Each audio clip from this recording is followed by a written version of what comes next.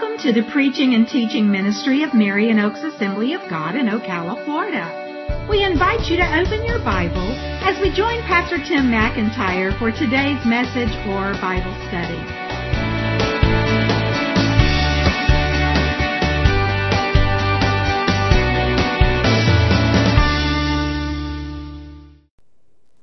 Today we're continuing our journey through the Gospel of Luke. And we've been looking at the story of Jesus. Luke is one of the four men that God used to write the story of Jesus. Matthew, Mark, Luke, and John, the four Gospels right at the beginning of your New Testament. And we are looking at the Gospel of Luke. And we've made it so far up to chapter 5. In fact, we broke into chapter 5 a couple weeks ago, and we're going to continue with that today with Luke chapter 5, and our story is going to come from just a few short verses in Luke 5, verses 12 to 16. And the title of the message today is Touching the Untouchable. Touching the Untouchable. If you're familiar with the stories of Jesus' life, your mind may go immediately to what we're going to be talking about today. But before we read the story and jump into it, I want you to imagine with me to maybe help us feel what the main character of the story besides Jesus. Jesus is always the main character of any story he's in. But the main character of our story to kind of try to feel a little bit of what he felt and to at least imagine a little bit of what he experienced. You know, we just came through and we're not quite done yet with a couple of years of a pandemic called COVID. We've all had different experiences with that, personally, and people that we know and love. We have all known of people that we have lost to it. But if you could imagine another disease raising its ugly head, similar to COVID, but a little bit different. And different in the sense of being even worse. What do you mean by even worse? If you could imagine a disease that would come along that you could catch by just being in someone's presence, by being too close, by touching them, which was certainly true of COVID. But once you got that disease, there was no known cure. And it wasn't something that would just hopefully, possibly, prayerfully pass through your system and be over. It would be something that you would continue to have. And the symptoms may not be bad at the beginning. In fact, they might be very, very light. It might even take you a little while to realize that you have this disease. But once you realize it, you knew it for sure. And it would progressively get worse and worse and worse. And it wouldn't happen fast. It would happen very slowly. The only thing that you could possibly do would be to totally isolate yourself. There's a similarity to COVID, but to totally and completely separate yourself from anybody and everybody else except for maybe other people who had the same disease, because what difference does that matter? This disease would cause you to lose feeling in the extremities of your body, your fingers and your toes. And because of that, if you were to bump it or scrape it or cut it, you wouldn't even know. So over time, you would begin to lose your fingertips. You begin to lose your toes over a long period of time, because you normally would not die of this disease. It would just keep getting worse. You might even lose your whole hand. It sounds pretty bad, doesn't it? There was a disease like that in Jesus' day called leprosy. Say, well, we still have leprosy today. Yes, we do. But we've learned a lot more about it. And we've learned some other things about treating it and taking care of people that have it. And we've learned that some of the things that used to be thought about leprosy are no longer true. But in Jesus' day and in the cultures before Jesus' day, up through Jesus' day, that's the way leprosy was.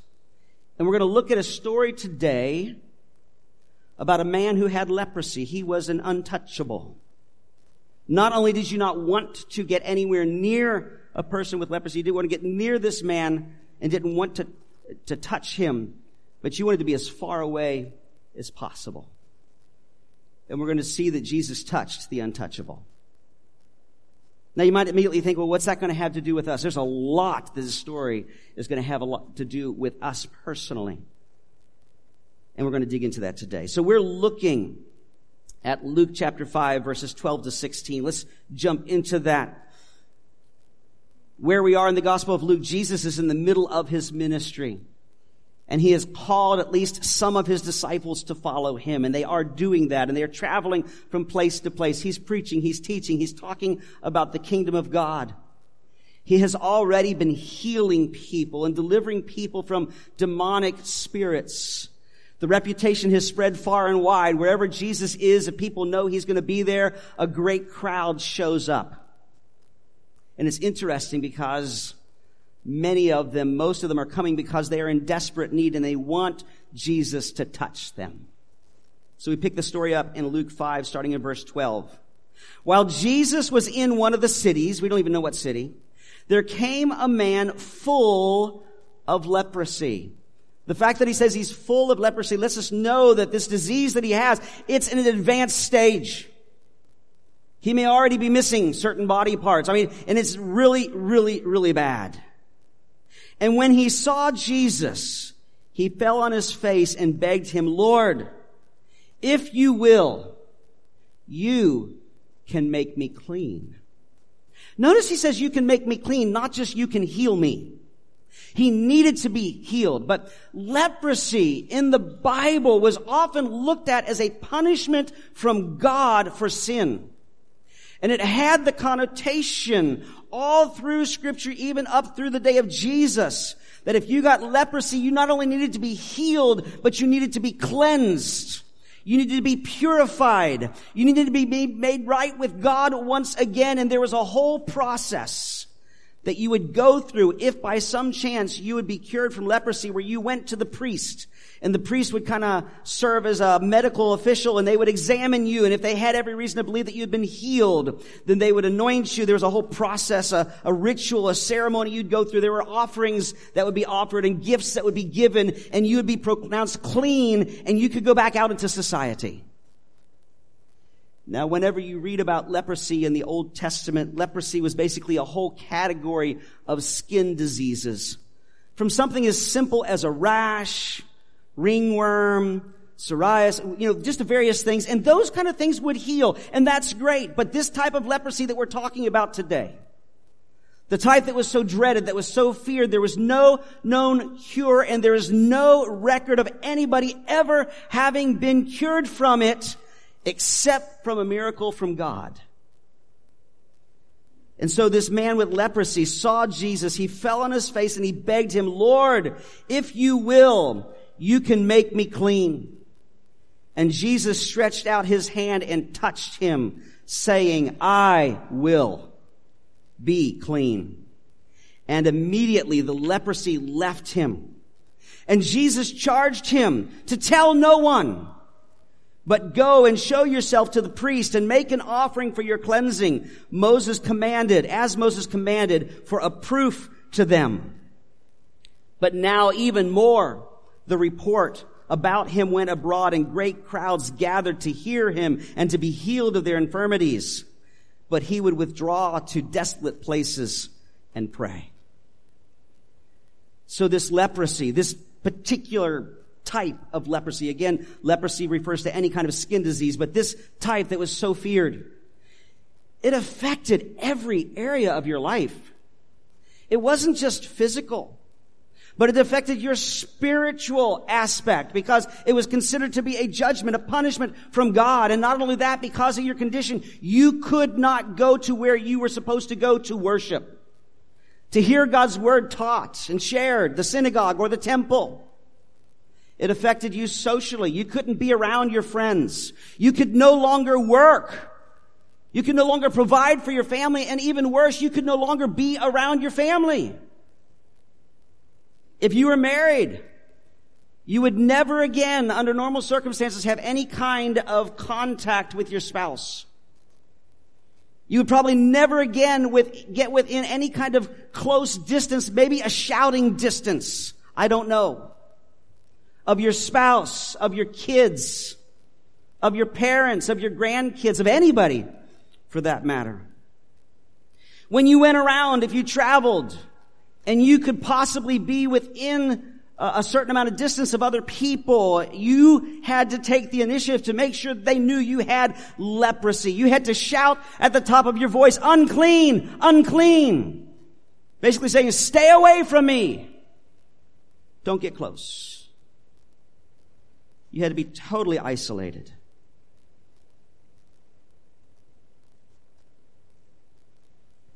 And that's the situation that this man finds himself in.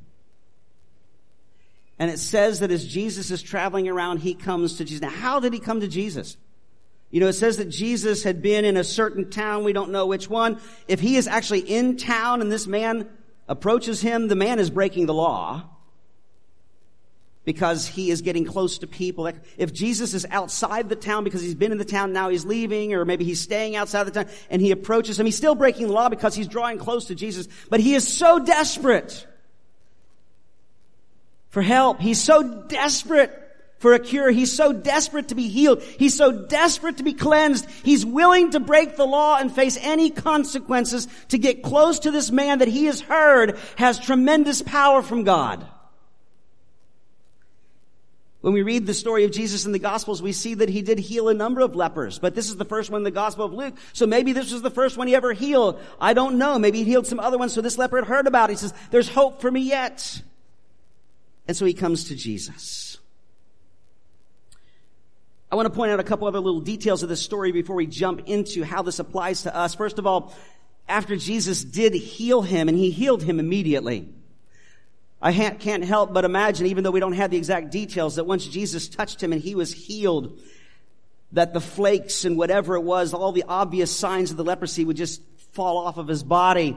Perhaps even fingers and toes that he had lost would regrow. It was obvious that he had been healed from leprosy. But Jesus tells him, don't tell anybody about it. Now that might have raised the question, why did Jesus tell him not to tell anybody? I mean, obviously, if he went out and told everybody, wouldn't that just bring more attention to Jesus, draw more people? And in fact, that was exactly the result. In fact, if you read the same story in Mark, it says that Mark tells us that this man disobeyed Jesus. He did go out and tell everybody. And it just caused more crowds to come around. So why did Jesus tell him not to do so? And we see this in a couple of places in the story of Jesus, where Jesus will heal somebody or deliver them from a demon, cast out a demon or whatever, and he'll say, well, listen, don't go tell anybody, okay? Other times he does tell people to go tell people. When he delivered the demoniac, the name that's given to him in the Bible, the man that was full of demons, and Jesus cast them out, and they went into these pigs, and the pigs rushed over the cliff and into the water, drowned. He actually told that man to go back and tell his family and friends what he had done. That makes more sense to us, but why these times when he told him not to tell? Well, we don't have the exact answer in Scripture where it says, well, Jesus told him not to tell because. But there's a lot of very good possible answers to that. One of the main ones that most Bible scholars believe to be true, and I believe that it's at least one of the reasons he told him to, was that he was concerned that people would go out and make such a big deal of this, that people would think he was the Messiah they were hoping for, which he was. But they had a very limited view of the Messiah that they were hoping for. They were hoping for and looking for the Messiah, the one that God was going to send, who was going to reestablish God's kingdom on earth, kick out all the people that caused oppression and injustice, and cause peace and prosperity for everyone. Which is what Jesus will do one day because he is the Messiah. But yet God's word had spoken about a Messiah who also would have to come and suffer and die for the sins of the people. And that's what he'd come to do.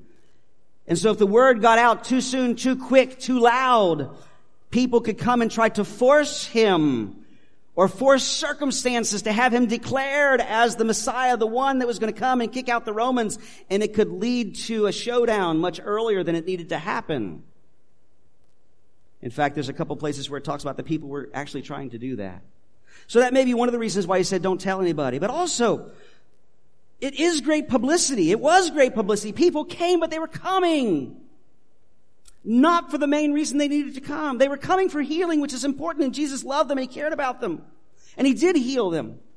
But he came to tell them of God's love and of the establishment of his kingdom and that God was going to set them free from their sins, but all they wanted was to be healed.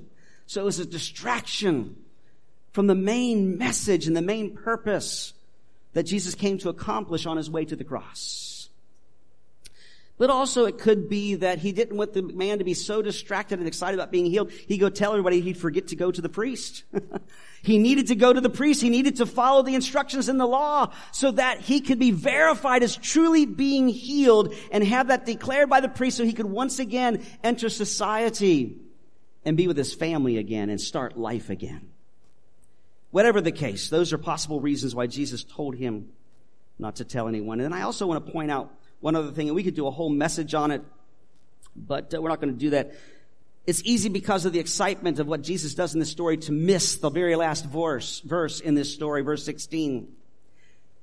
After saying that people gathered around him and came in great crowds to hear him and to be healed, it says, but he would withdraw to desolate places and pray.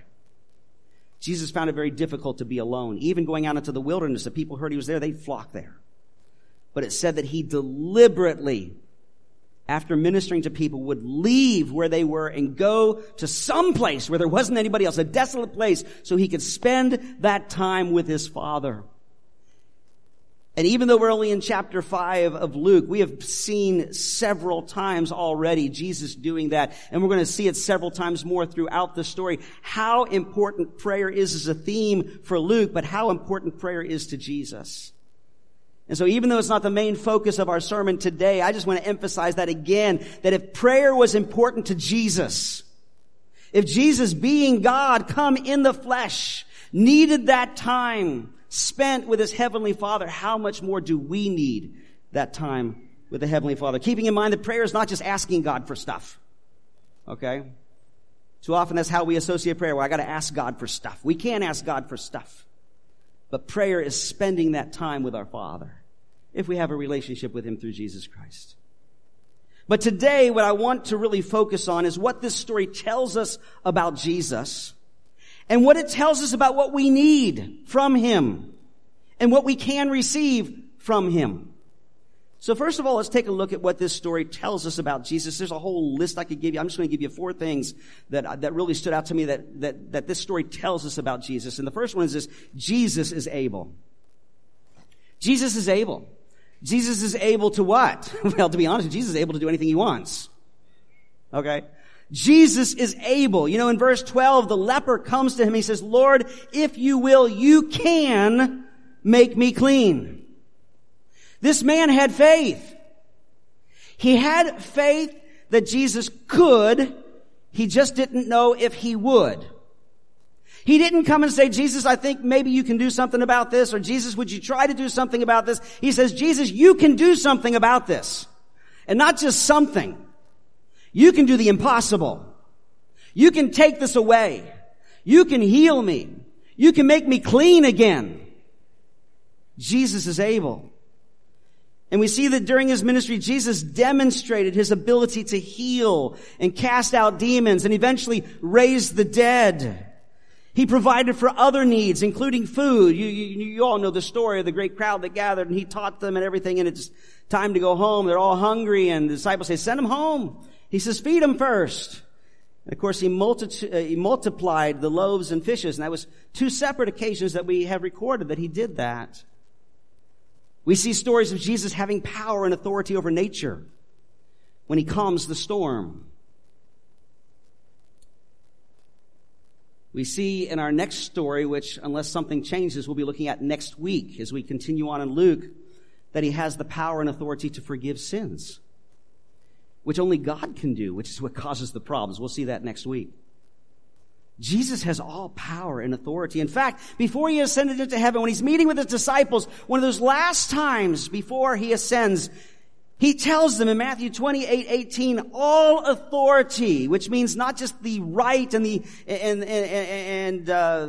authority, but the power, the ability, all authority in heaven and on earth has been given to me. And then he sends them out in that authority to accomplish his purpose of making disciples and such. Can I tell you that just as Jesus was able then, he is able now. Jesus is able. I don't know what you might be facing today. I don't know what's going on in your life. I don't know what you might need from Jesus, which is the second part of what we're going to look at today. After we look at what this story tells us about Jesus, we're going to talk about what we need from Jesus. But Jesus is able. Jesus is able. And I'm just telling you right now, and I'll mention again maybe a couple times over the next 20 minutes to a half an hour, but at the end of the message today, our worship team is going to come back up and they're going to lead us in a chorus that points to Jesus, which almost all of our choruses point to Jesus, but specifically really points to Jesus. And our elders and my wife and I are going to be down here, and we're going to be here ready to pray with people who need a touch from Jesus. And I just want to have you even stirred right now to know that Jesus is able. Jesus is able. The second thing we see about Jesus in this story is that Jesus is Lord. Jesus is Lord, and this is why He's able. Why is Jesus able? Because He's Lord. Now, He could have been able because He was a very, very special man sent from God, and God had put special power in Him, and that's what many people believed. He could have been able because God was using Him to do a special work. He could have been able because He was some great prophet of God, and when people looked at the stories of the prophet of God and the old prophets of God in the Old Testament, God had given them power to verify their message by doing miracles, and many people thought that was true. But we see that Jesus is more than all those things. Jesus is Lord. The leper says, again in verse 12, "Lord, if you will, you can make me clean." And He's able to do this because He is Lord. Now, we don't know exactly what the leper, or even other people who called Jesus Lord throughout His ministry, we do not know exactly what they truly meant at this time, because, you see, there was a growing awareness of who Jesus is and who He was and who He came to be. In a story previous to this, Peter does something similar to the leper, not for the same reason, but he falls on his knees before Jesus and he calls Him Lord. Do people this early in the story truly recognize that Jesus is the King of Kings, the Lord of Lords, God come in the flesh? Probably not yet. But there's hints. There's wondering. This term Lord was also used of a slave to its master, or of anybody to someone who was in authority and worthy of respect. And certainly that was true of Jesus.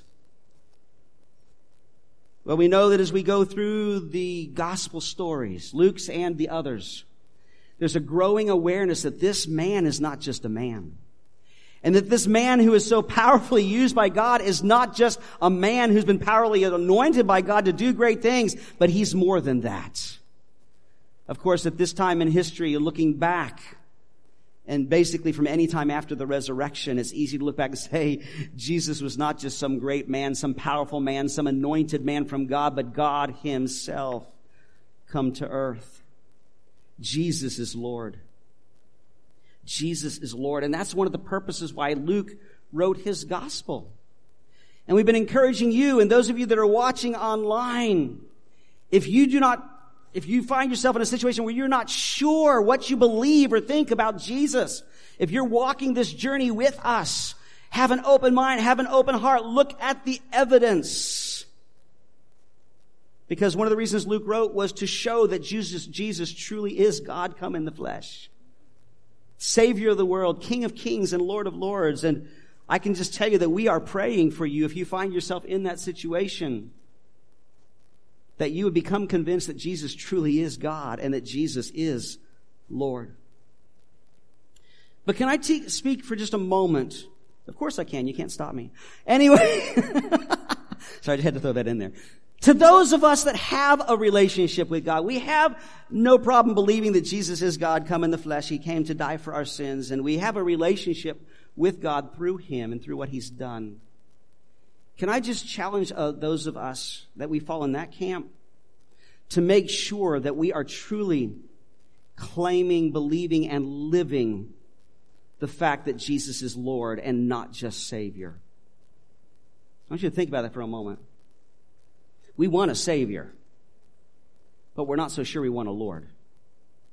Because we need somebody to help us We need somebody to meet our needs. We need somebody to provide for us. We need somebody to guide us and lead us. And when we're in a bind, I mean, we may be very, very independent, but the most independent of us are still going to face situations we don't know what to do, and we don't know where the answer is going to come from, and we need someone, and we want someone. But are we willing to recognize that Jesus is not just Savior, He is Lord? And you may hear people talk about, you may have heard me talk about it in the past, and I'm talking about it right now, about accepting Jesus as Savior and Lord. You don't make Jesus Lord. He is Lord. You just recognize it and submit to it. The Bible is full of stories, especially in the Old Testament, of God's people who desperately needed a Savior, and they cried out to Him to be delivered from their enemies and this, that, and the other. But they weren't willing to serve Him as Lord. We talk about inviting Jesus to be our Savior, and He certainly wants to be our Savior. He certainly came to die to save us from our sins. But that whole concept of inviting Him to be our Savior without acknowledging Him as Lord is not a biblical concept at all. If He's our Savior, He's our Lord too. The question is, do we recognize that? Do we live by that? Well, I'm just going to leave it at that. The third thing that we see about Jesus in this story is that Jesus is compassionate. Now, that word is not used in this story, but when you have words that are used to describe Jesus, compassion is one of the main ones that is used. Perhaps you have known or know of people who have power and they have authority and they can make things happen, but they don't care. For any number of reasons. But that's not the way Jesus is. Jesus is God come in the flesh. He is able to do anything He wants because He is Lord, but He does care. Now, I'm not going to ask you to raise your hands, but probably every single one of us could raise our hands and answer to the question, did you ever wonder, does God really care? And it's not because we had somebody tell us or whatever that God really doesn't care. It's just because we've asked Him for something. We've pleaded with Him for something. We've been desperate for a touch. And it seems like God is not doing anything. And so it's easy to start to wonder, does God really care? Does Jesus really care? Can I tell you, this story is an illustration of the fact that Jesus is compassionate.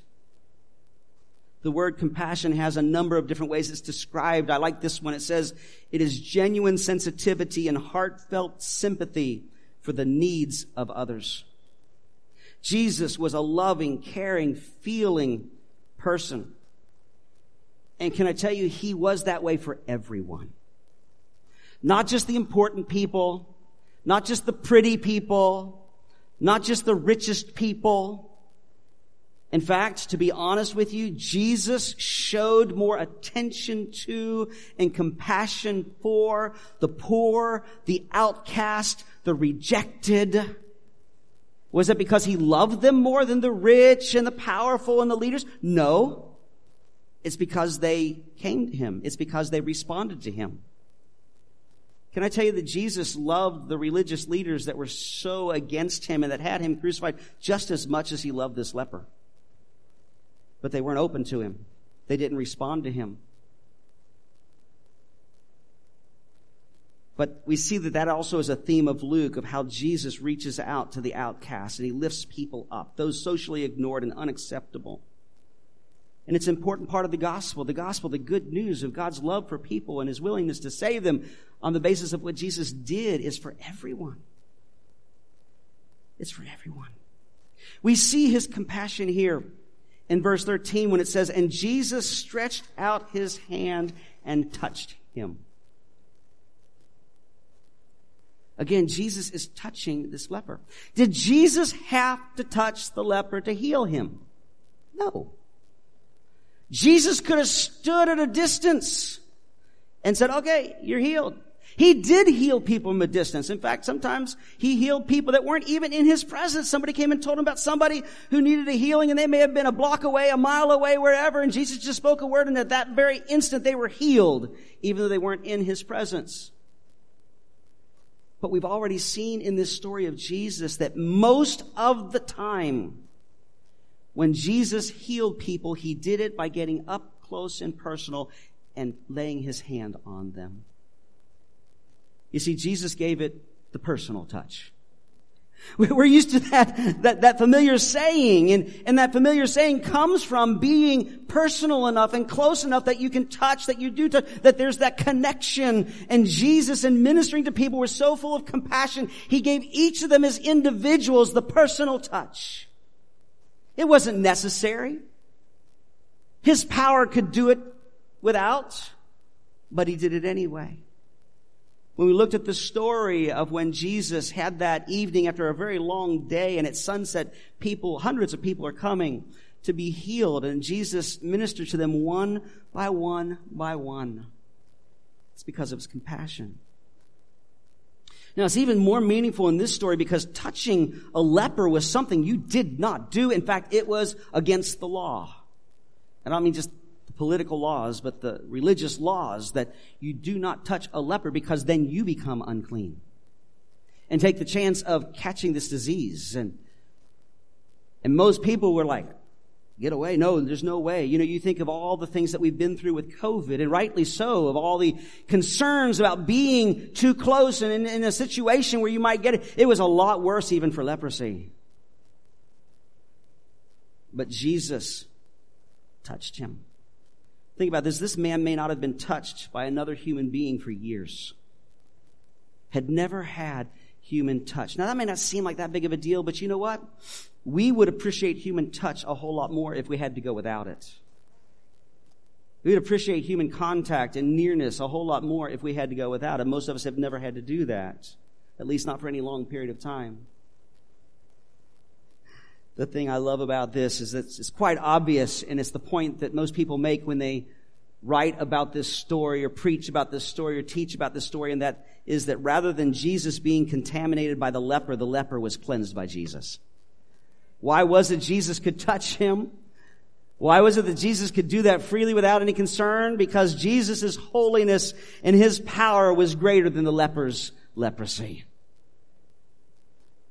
And rather than being contaminated by the leper as most everybody else would have been, the leper was cleansed by Jesus. And can I just tell you that Jesus cares for you? That his compassion that is so demonstrated all throughout his story is still true today. Even when, and especially when, you wonder, God, do you really care? I want to tell you, and it's only based on God's word and my own experience, and I've had my moments like that too. God does care. You say, well, why doesn't he show it? We'll talk a little bit about that today, but that's a whole nother study. That sometimes, even though God loves us and cares about us and wants what's best for us, it's like, well, where is he at? He lets us go through those times. Before we move on to the fourth thing, though, I just want to say that not only is this true in his feeling for us, we need to remember that this should be an example for us. That just as Jesus was compassionate and caring and he reached out to other people, we also need to do the same thing. In fact, Paul tells us in Colossians 3:12 that we should have compassionate hearts. When you read that whole passage, he's talking about how there's certain things in our life that we need to get rid of and take off, and other things that we should bring into our lives and put on. And he kind of uses the picture of taking off old dirty clothes, putting on new clean clothes after we've been bathed. And one of the things that he mentions is compassion, and a lot of things that go along with compassion, like love and forgiveness and gentleness and all that kind of stuff. As I was studying this last week, I came across this. I thought this was so good. That just like Jesus, we also should touch the untouchable, love the unlovable, and forgive the unforgivable. That'd be a whole another great 3-point sermon, but I won't preach that one today. The fourth and last thing, there's other things in here that I see in this story about Jesus, is that Jesus is willing. Jesus is willing. Going back to the story, verses 5 chapter 5, verses 12 and 13, the leper says, "If you will, you can make me clean." And Jesus stretched out his hand and touched him, saying, "I will be clean." And he was clean. Why did the leper say, "If you will"? If you will. I mentioned earlier, Jesus healed a number of lepers, but maybe this is the first one. Maybe because leprosy was so bad, he really believed Jesus could, because he says, "I know you can make me clean. If you will, you can. You can make me clean." But maybe he hadn't heard of any other lepers being healed and made clean, thinking that maybe that was something that God just didn't want to do. Maybe it could be that he had bought into the whole idea that his leprosy was a judgment and punishment from God, although I would imagine, like many other people and even ourselves, we could search his heart and say, "I don't know what this is. I don't know why why in the world God let this happen to me, and why it's whatever." We all relate to that feeling too. But he may have felt unworthy. It's like, yeah, Jesus could heal me, but why should he? Maybe I deserve what I have. Maybe I deserve the situation I am in. And maybe we can relate to that a little bit. We've got a big problem in our life, and we realize that we're the ones that created it. Whether it's a problem in a relationship, in a marriage, with our kids, a problem with our finances, a problem with our health. We've not paid any attention to our health for so long and done things that were bad for our health, and now we're sick. I can ask God to heal me, but why would he? I'm not really worthy, and I'd really kind of caused the problem myself, and so maybe I shouldn't even bother asking.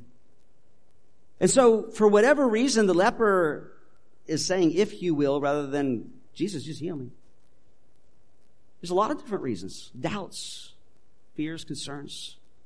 And isn't this really the big question for us, or at least for most of us in our prayers? I mean, if we have a relationship with God through Jesus Christ, what he did for us on the cross, and we say, God is God. God can do whatever he wants. All right? He's able to do anything. And I believe he's Lord. But does he really care, and is he willing to do what I need to have done?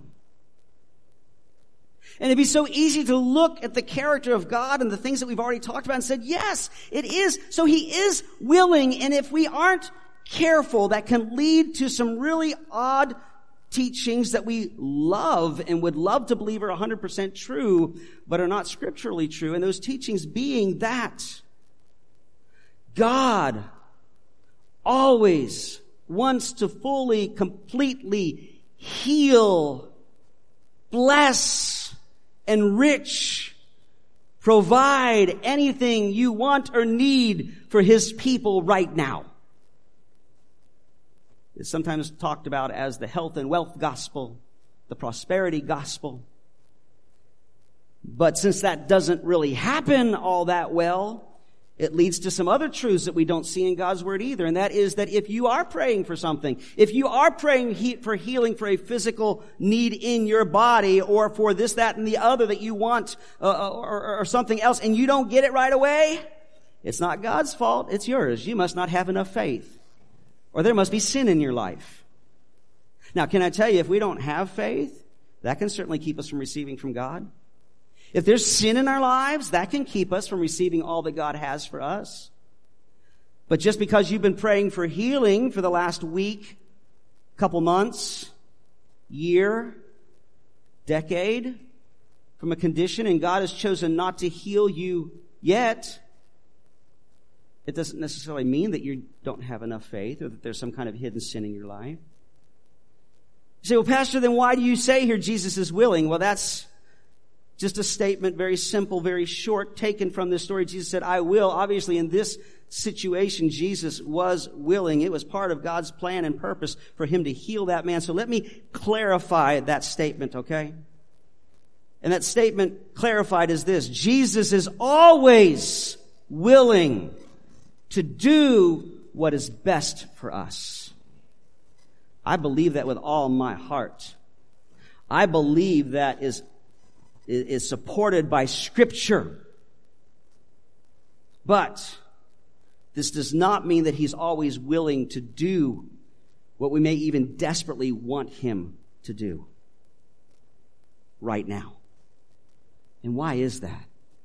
Again, that's subject for a whole different study and a whole different message, but let me give you a couple of thoughts that you can meditate on and think through, and you'll see all kinds of examples in Scripture. And if you're going to be honest, you'll see all kinds of examples in your own life. And I think the greatest way to illustrate this, and I've done this many times, so you can say, I've heard you talk about that before, Pastor. That's okay. Some of you haven't. Some of you online maybe heard. And that is that God is a good father. And a good parent doesn't just do what their child demands or even politely asks for them to do right when they ask or demand. Because a good parent has a different perspective.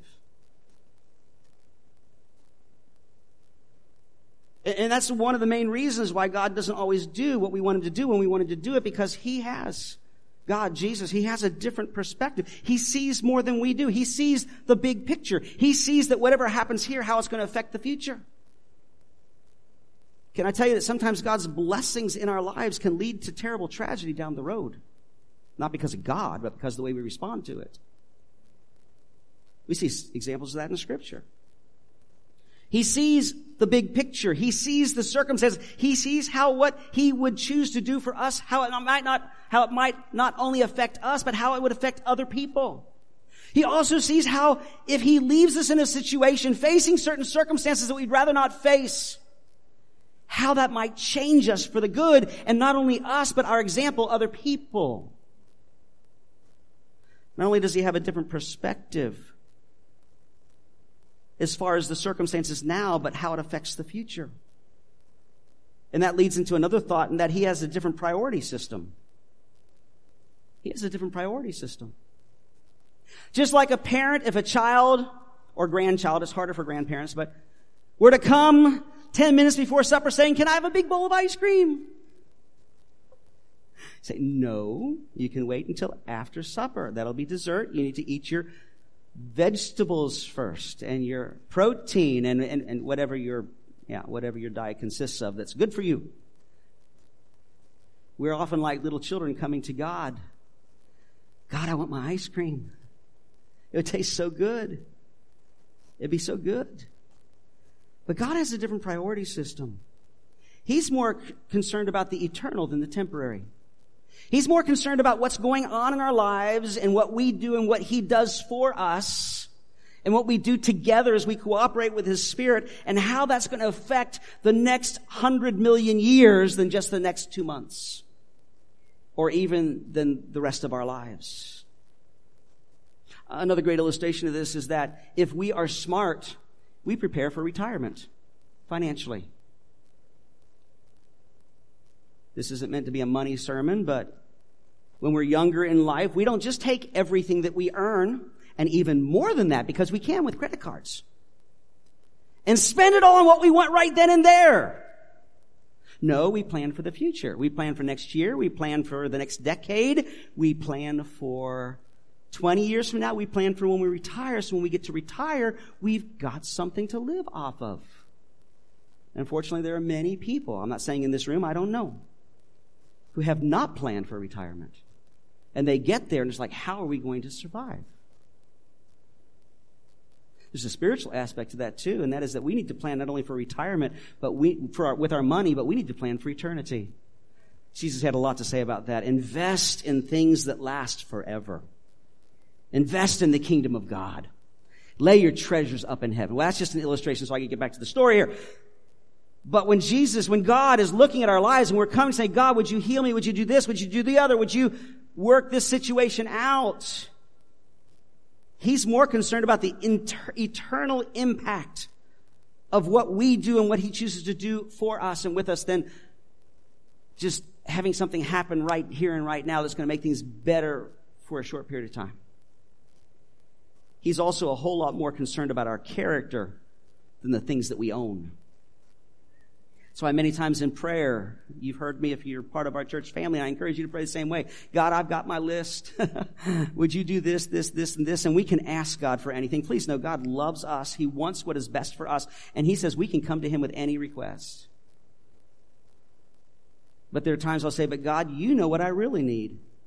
There's some things that I may need that's not even on my list. And part of that has to do with my character. You've made it clear in your word you want me to be loving, so help me be more loving. You want me to be patient, so help me be more patient. They say you shouldn't pray for patience because God's going to put you in situations where you need it. To be honest with you, I think we all find ourselves in enough situations where we need patience. We probably don't need to pray for that one. But God sees the big picture. And the last thing I'll say in association with this is He has a different schedule.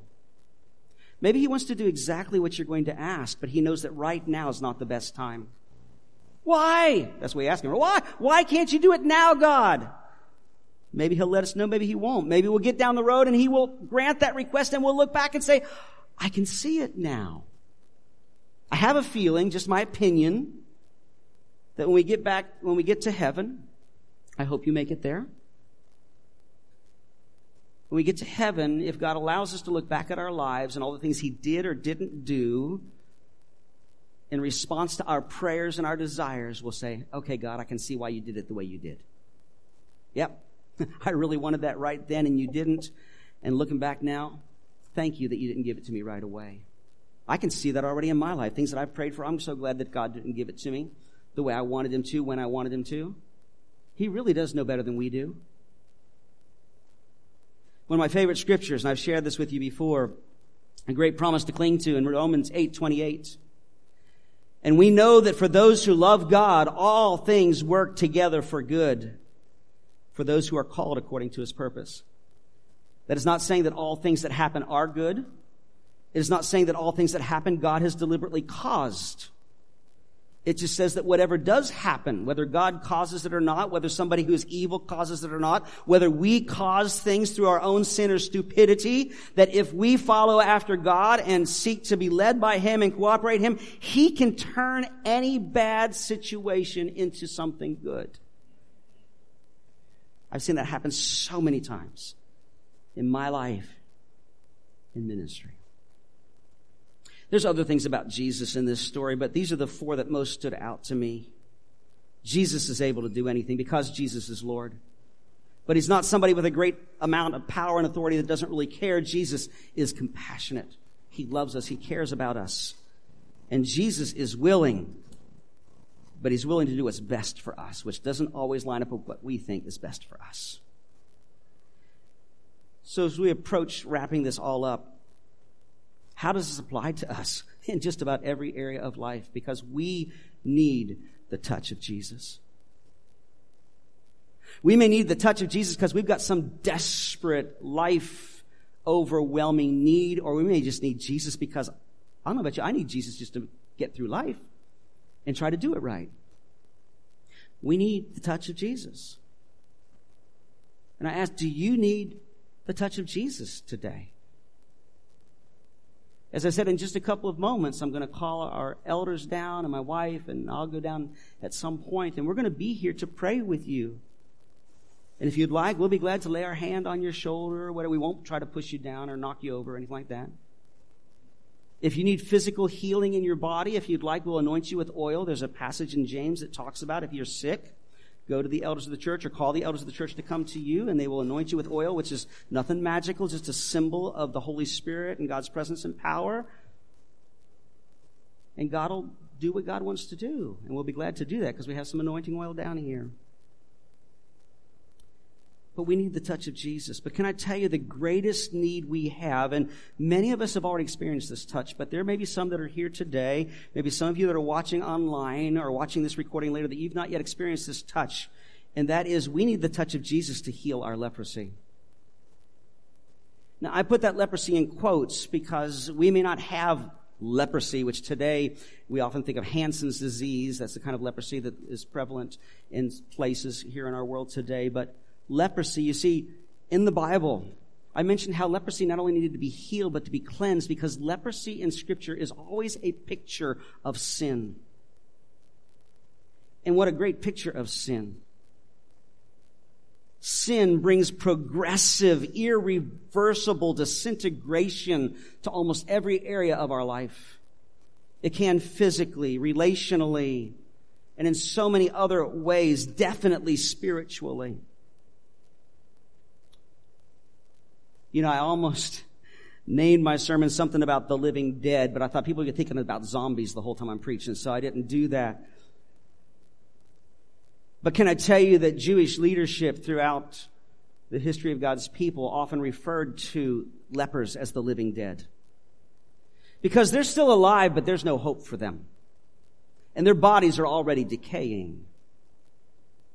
And I see, again, this is just a picture in Scripture. And let me just read this passage to you. You can study it later. But Ephesians chapter 2, verses 1 to 9. Verse 1 is what states that principle. But then it talks, Paul talks more about what God did about it in the next following verses. So it gets a little theological, but if you pay attention and listen, you'll catch the gist of what Paul is trying to say here about the good news we have that Jesus wants to heal our leprosy, wants to cleanse us from our leprosy.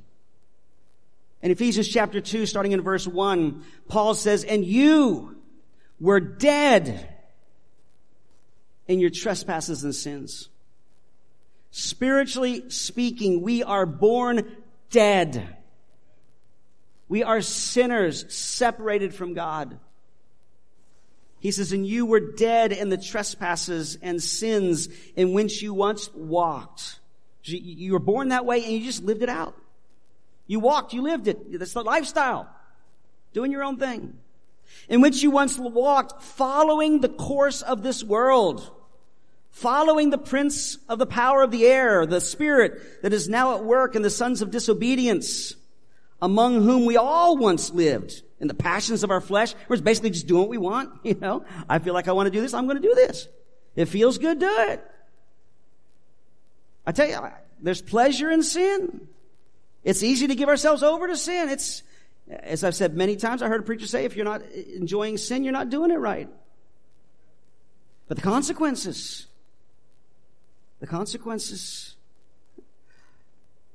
among whom we all once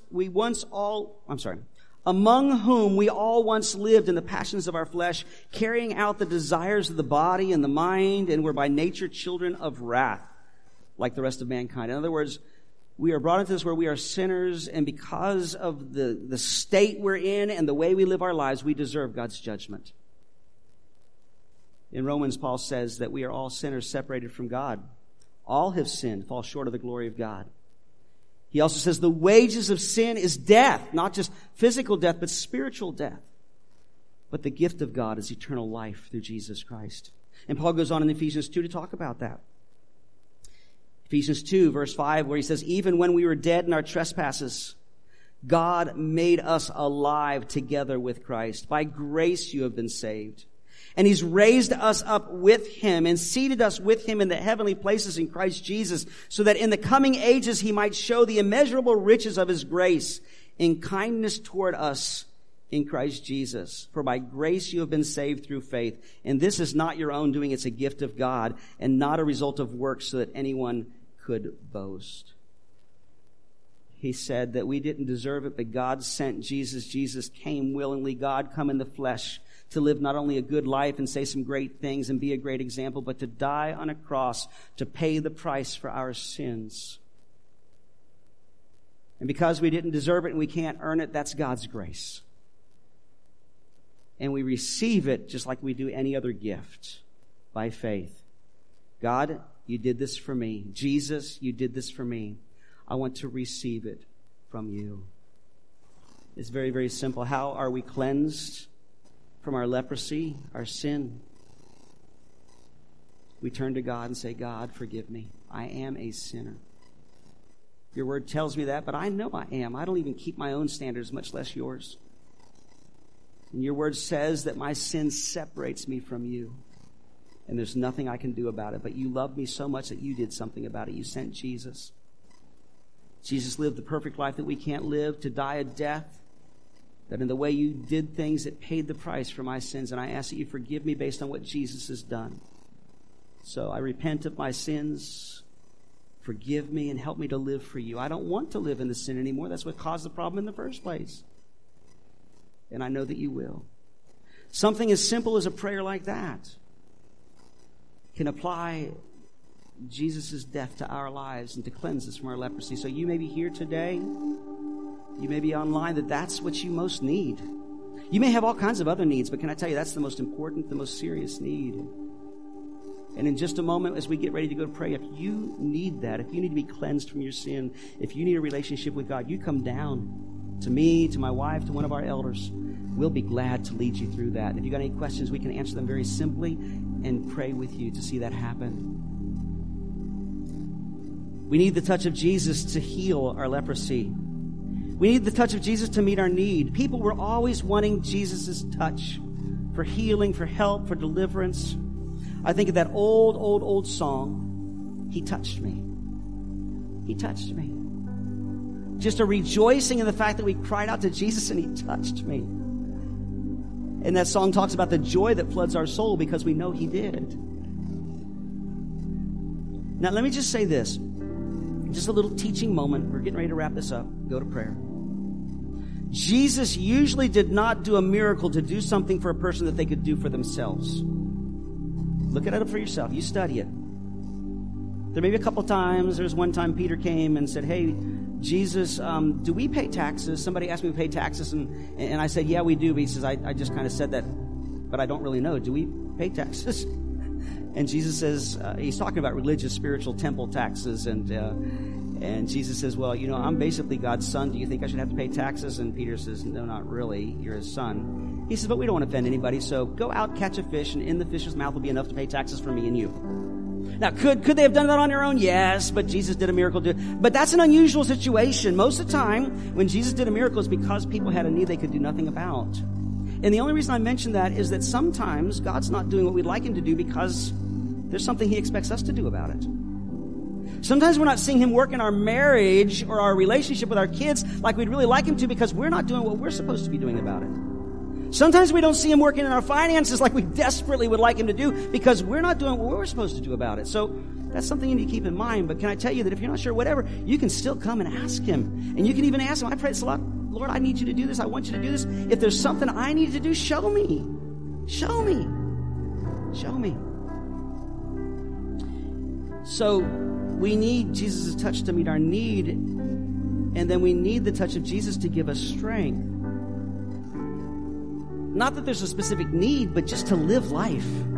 If we have a relationship with Him, just to live a life that's pleasing to Him. We face temptations. We face struggles. We face these things that we're praying about and God's chosen not to answer yet. And we need the strength to continue to persevere in faith, believing that God's got it all under control. He's going to bring good out of it, and I'm going to keep on plugging on and live for Him. I know I need that every day.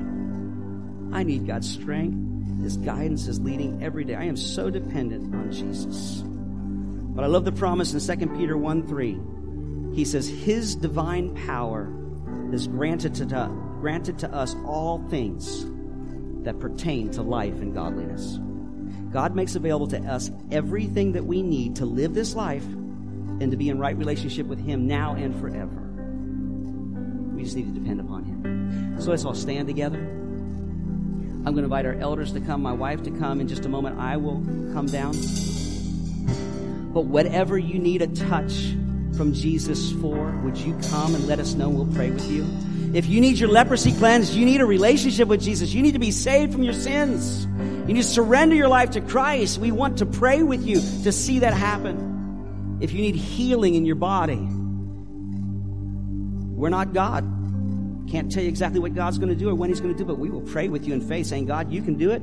You're at work in this situation. We pray for healing. If you need prayer for anything else in your life, that's what we'll be here for. So, we're going into that time of worship and into that time of prayer, and I'll come back and close in prayer in just a little bit later.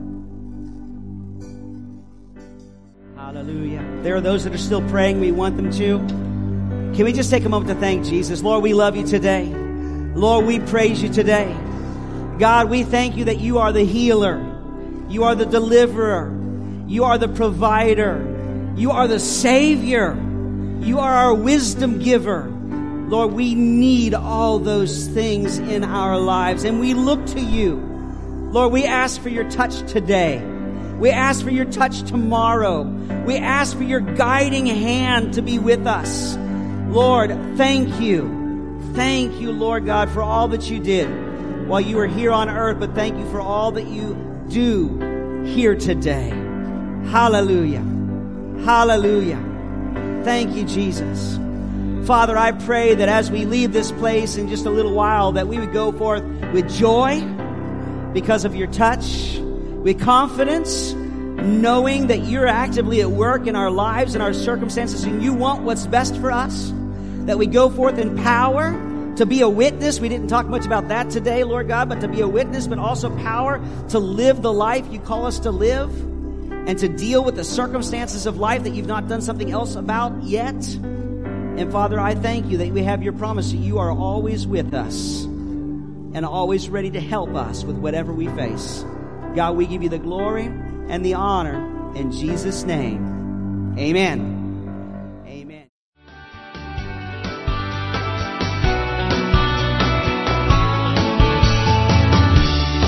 We hope you've enjoyed listening to today's message or Bible study.